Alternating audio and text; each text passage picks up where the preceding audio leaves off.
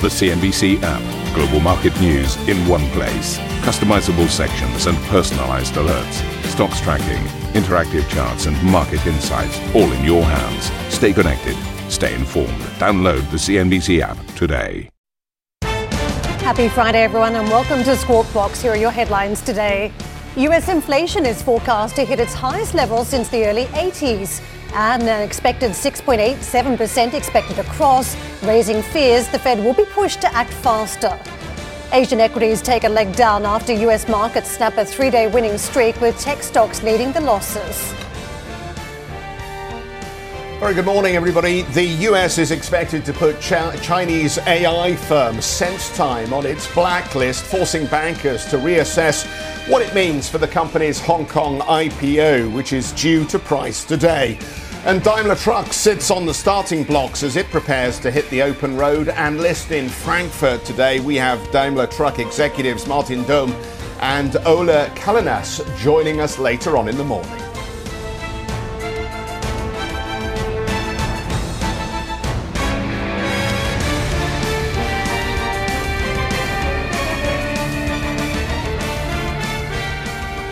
Well, unless you've been living under a rock for most of this week around the financial markets, you will, of course, know that we have a big big inflation number due out today in the United States. And, of course, we've had several pieces of job-related information that, again, the markets are looking at for confirmation bias as far as this inflation print is concerned. So the anticipated number for US November CPI is 6.7%. The latest print will be due out at 14:30 Central European time. Now, if those forecasts are correct, it would mark a near 40-year inflation high, which would take us back all the way to 1982. Only a couple of years before that, of course, Fed Governor Paul Volcker raised prime interest rates to historic highs of over 20%. And as we know, that exacerbated the already ongoing recession in the United States and had implications globally. We did get a jobless number yesterday that also looked historic. US jobless claims hit a 52-year low in the week ending December the 4th, coming in at 184,000, which was below most expectations. However, continuing claims were surprisingly high at 1.99 million. That's nearly 90,000 above the Reuters forecast. But of course, those data points do nothing to disabuse the idea that the labour market is still recovering strongly in the United States, Karen. And Jeff, it might be a quite odd morning here in Europe today as we waited out for those inflation numbers. I think a lot of participants in the market are very keen to see what that data point looks like. So early on, as we pick up from the Wall Street trade, this is how it looks red across the board for the Dow, the S&P and the Nasdaq. So we did break a three-day winning streak. There's been a lot of green on these markets in recent trades. Very strong intraday sessions have played out. We started to fade a day early and then we've actually snapped it now, as you can see, particularly on the tech sector. The Nasdaq down 1.7%, but it's been such a strong run for this component of the market and a big catch-up trade that's played out. But as we start to talk about the potential for much firmer inflation numbers, close almost to a 7% handle, I mean 6.7 according to Dow, 6.8 according to Reuters, and there's a string of various different forecasts out there in the market. So it is a likely red-hot number, and that will trigger potentially some concerns around interest rates, which is a negative story for the Nasdaq and the big tech components. Let's take you to the performance over the week, and you can see the contrast to the session yesterday. 3.4% higher now for the Dow. So that pullback we saw on the Nasdaq was instrumental in stripping away some of those very strong gains on the Nasdaq. It had been the best performer of the US markets before that session yesterday. So you can see now trailing behind the Dow in terms of the percentage gains, but still incredibly solid right across the board. A big moving stocks to the downside. For the Dow, it was Boeing. For the others, it was Tesla. And as we know, there's been a bit of speed around Tesla in recent trades around the momentum. Let's get to the Asian markets. We are hearing a lot across these global markets that there might be a bit of risk aversion ahead of the data point today. And don't forget, a lot of Asian markets are going to be shut as the key point crosses. So 4/10 down for Australia. modestly south for the Chinese market. Hong Kong reversing 0.8, and we've got 1% down for Japanese stocks. US futures early on, this is how we are perched. You can see it is also a slightly tricky equation for many traders and investors stateside, trying to guess what the data will look like. So it is cautiously weaker at this early hour. Jeff. Yeah, Karen, thank you very much indeed for that. Let's get straight into some analysis and some calls with David Newhouser. He joins us from Livermore Partners, where he's the CIO. David, very good morning to you. How are you anticipating the inflation number in terms of portfolio construction? Have you taken any steps here to adjust positioning as we run into this hot number? Yeah. Hi, Jeff. Hey, we're not changing our dynamics today in terms of portfolio construction. I think all along, our view has been that, inflation is going to run hot and it's going to get hotter. And, we've seen that throughout the year. I think that trend is now even continuing more as we're seeing more different variants of COVID, as we're seeing continued supply bottlenecks throughout. It's just going to lead to higher sustained inflation, which, as we know, the Fed has been honing in on lately. So it's tomorrow's number is going to be interesting. I think it's going to still run above trend. And our view still point is that, you want to own hard assets and shift away from sort of the growthier areas of the market like technology. Notwithstanding the Nasdaq's decline yesterday, it's actually had a winning week here. So how robust is your call on moving away from the tech sector at the moment? Because every time we get a bit of a sell-off or some volatility, it does feel as though, like Pavlov's dog, the retail investor and maybe the institutional investor as well goes back to those technology stocks that have done them so well over recent years.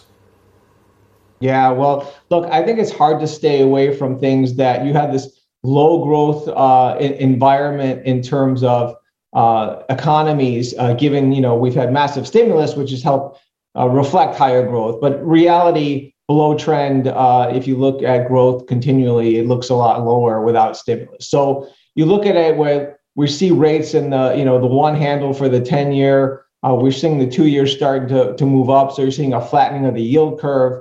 And I think that tends to see more investors dive into sort of the growthier aspects because they believe that in a lower growth world, you want to own high growth assets that keep up with inflation or obviously outperform inflation. I think this time, though, it is going to be a bit different. In the past, of course, we've had a Fed that's always sort of had the markets back. We've had this sort of Fed put or Powell put, as they say. That dynamic is definitely on the change today. We've noticed that sentiment shift from the Fed here in the past several weeks, and that looks like it's continuing. So every time, like you mentioned, that you've seen stocks start to come in a pretty good way, they've always rebounded. You always buy the dip.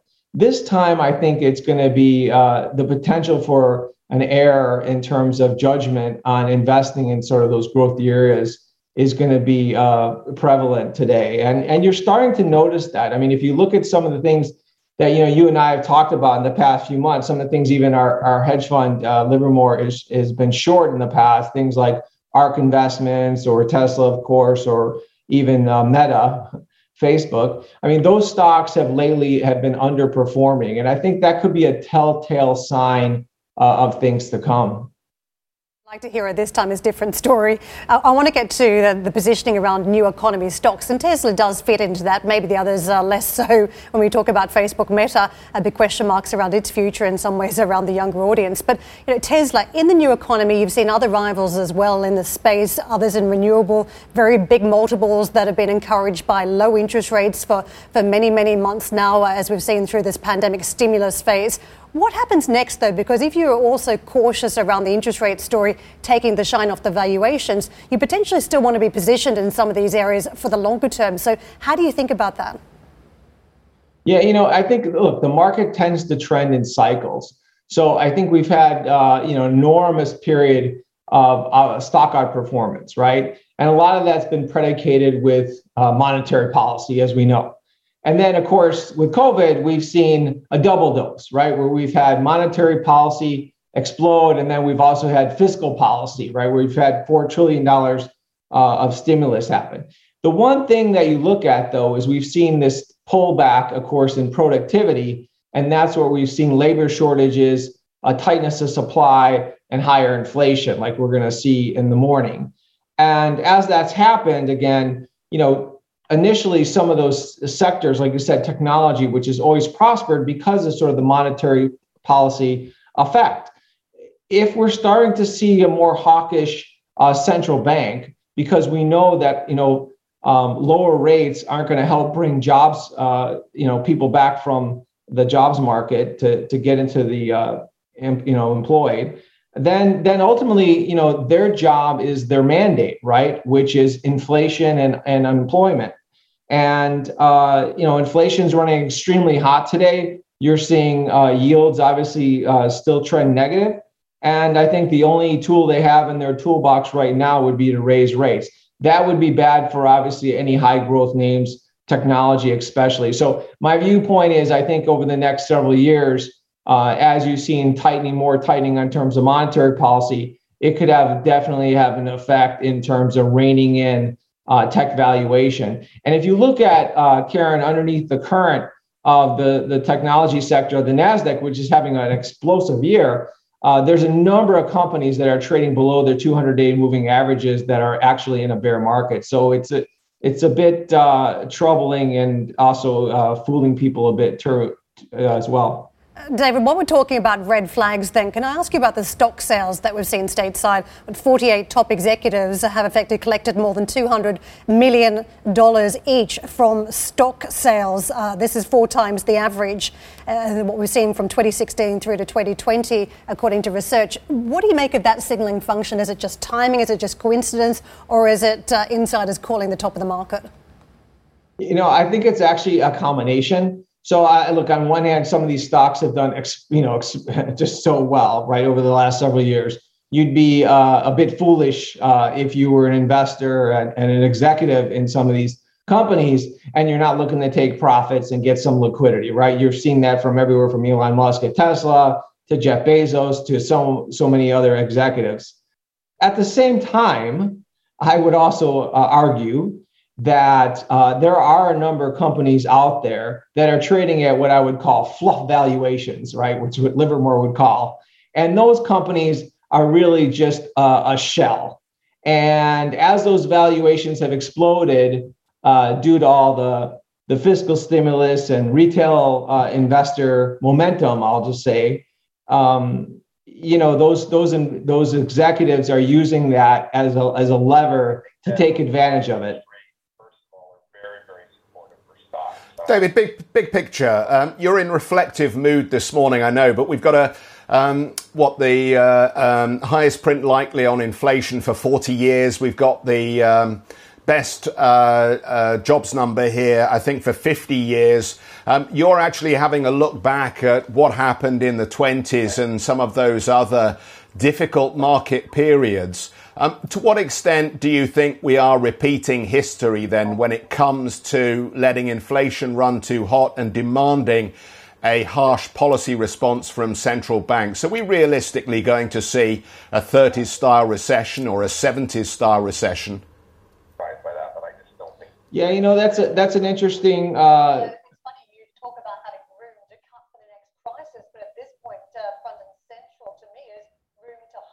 Are you okay? Can you hear me okay?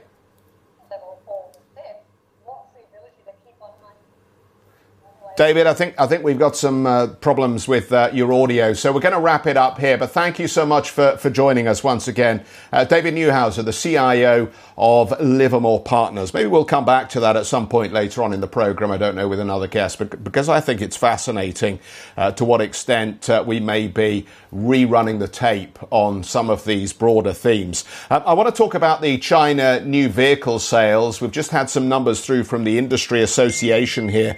New vehicle sales negative 9.3% for October year on year. That's against the negative 9.4% expected. January, November vehicle sales coming in at 4.5%. The year-ago figure was negative 2.9%, so that's at least a positive number. New energy vehicle sales coming in up 121% year-on-year.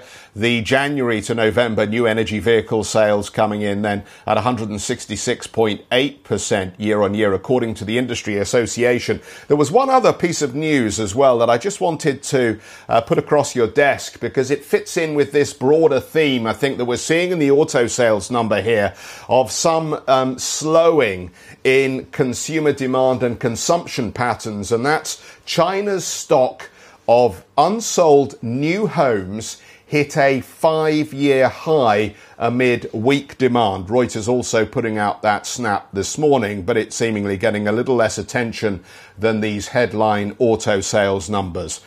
Moving on, Japan's wholesale inflation rate hitting a record high in November, rising 9% year over year, and topping expectations for a rise of 8.5%. The Japanese Prime Minister Fumio Kishida said today that the government must be mindful of downside risks to the economy from chip shortages and supply constraints.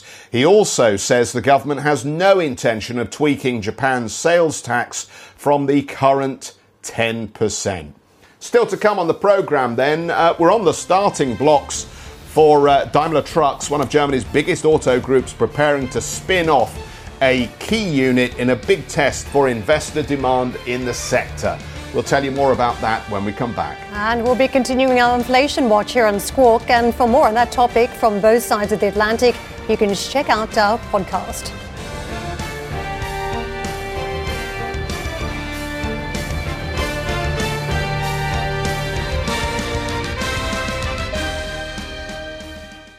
Listen to CNBC's Beyond the Valley, the podcast that explores the biggest tech news from across the globe. Join me, Arjun Karpal. And me, Tom Chitty, every week as we bring you insights into the top stories, unpack the latest trends, and find out where the industry is headed. Now available on Spotify, Apple Music, and Google Podcasts.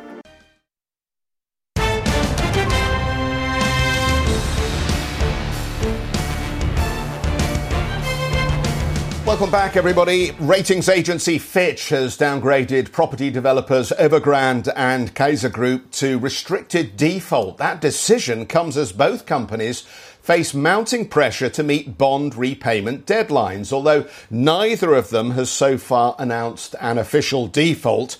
Kaiser Group has reportedly started work on restructuring its $12 billion offshore debt, while Evergrande faces over $300 billion in liabilities. The Chinese startup SenseTime is reportedly re-evaluating its planned IPO after reports that the United States will now put the company on an investment blacklist. The artificial intelligence group had planned to set the final price for its much-anticipated Hong Kong IPO debut due today. The action of the US government related to what it perceives as SenseTime's activities in the Xinjiang region. So this is human rights related. But Sam, as we bring you into the conversation, this is a headache for the bankers who seem to find out very late that this was going to happen. Yeah, absolutely. Good morning to you, Jeff. I mean, you've got to love the timing here. And as you say, the bankers will be sort of scrambling to plan what to do next. And it does make you sort of wonder whether this whole situation will become a bit of a test case now for companies looking to IPO in the face of some of this pressure, because we first learned about this from the Financial Times, saying that the US would be putting SenseTime on this investment blacklist over its alleged ties to the what's going on with the human rights abuses over in Xinjiang. There's also some suggestion that this is perhaps to mark a Human Rights Day. Of course, Biden is hosting this summit at the moment on democracy, which, of course, China wasn't invited to. But it did come as SenseTime was, of course, really tying loose ends when it came to its Hong Kong IPO. It was set to price that today. Those shares are expected to start trading on December the 17th. We haven't yet heard anything from SenseTime, but what we have now seen is Reuters reporting that the company company is certainly in talks to discuss the fate of this IPO with the Hong Kong Stock Exchange now. Now, the company had reportedly not been made aware that it could be put on this blacklist, and that really caught a lot of people that were working on this IPO by surprise. The US Treasury will reportedly be putting SenseTime on this blacklist. It's called the Chinese Military Industrial Complex Companies, which means that Americans won't be able to actually buy into the IPO, and that came after President Biden earlier this year actually signed an executive order banning Americans from being able to invest in these companies that have found themselves on this list over their alleged ties to the Chinese military on these national security grounds. Now, SenseTime is a leader in this facial recognition technology, which of course we know is widely used in China, but there has been some suggestion that the US is pretty concerned about just how this technology is being used, and particularly in the western region of Xinjiang with these Uyghur Muslims. Karen. Thank you very much for bringing us that story, Sam. Much appreciated. Elsewhere on the IPO front, Nubank shares surged on the first day of trading, giving the Brazilian digital lender a valuation of nearly $52 billion. The company, which is backed by billionaire investor Warren Buffett, priced shares at $9 apiece and quickly became the country's third most valuable public firm. HashiCorp shares also moved higher in their Nasdaq debut, valuing the cloud software provider at nearly $16 billion. The company, which provides open source cloud software to brands such as Starbucks and Mercedes-Benz, priced shares at $80 each, raising $1.2 billion. I'm going to go digging into the origins of that name, Jeff. Yeah, good luck with that.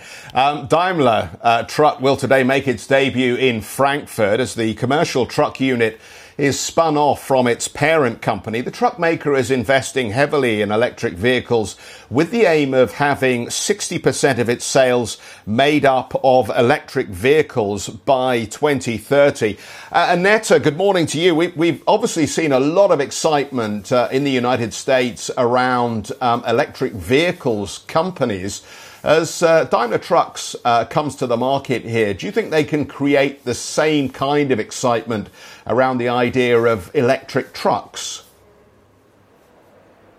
Well, actually, it's not only electric trucks. We have a differentiation here. The short-haul trucks, which you can plug in overnight, they will be powered on an electric basis, but the longer haul trucks will be powered by hydrogen or some hydrogen technology, which makes more sense because an electric battery for like a long haul vehicle would just be far too big and also too heavy to make sense commercially. So what we're seeing today is a Daimler Truck listing. It's not essentially technically an IPO, it's a listing of the shares, and the volume could be between 25 and 45 billion euro. So it's a big company, and for one day they're also listed in the DAX, but then they have to go again, but most likely they will enter it again just because of the sheer volume. So technically 35% of the whole listing will stay with Daimler, and 65% will go to the existing Daimler shareholders. For 2 shares of Daimler, you get 1 share of Daimler Truck. So the rationale of the deal is quite clear because Daimler is concentrating on luxury cars, and the truck business is catering to a completely different market. We have seen listings of truck business also from Volkswagen with Traton, for example, and they're targeting completely a different market, as I was saying. What is needed with Daimler Truck, if you compare them to the competitors, they need to boost profitability, and that's what their CEO, Martin Daum, is also promising for 2021. The order book is quite full. It was a bad year, obviously, with Corona, but 2022 looks set to be actually quite a successful one, depending, of course, on what's going to happen, and also how the supply chain bottlenecks will affect the company. Thank you for listening to Squawk Box Europe Express. For more market-moving news, you can head to cnbc.com. Or join us again on the show with Jeff Cutmore, Steve Sedgwick and Karen Cho, weekdays on CNBC.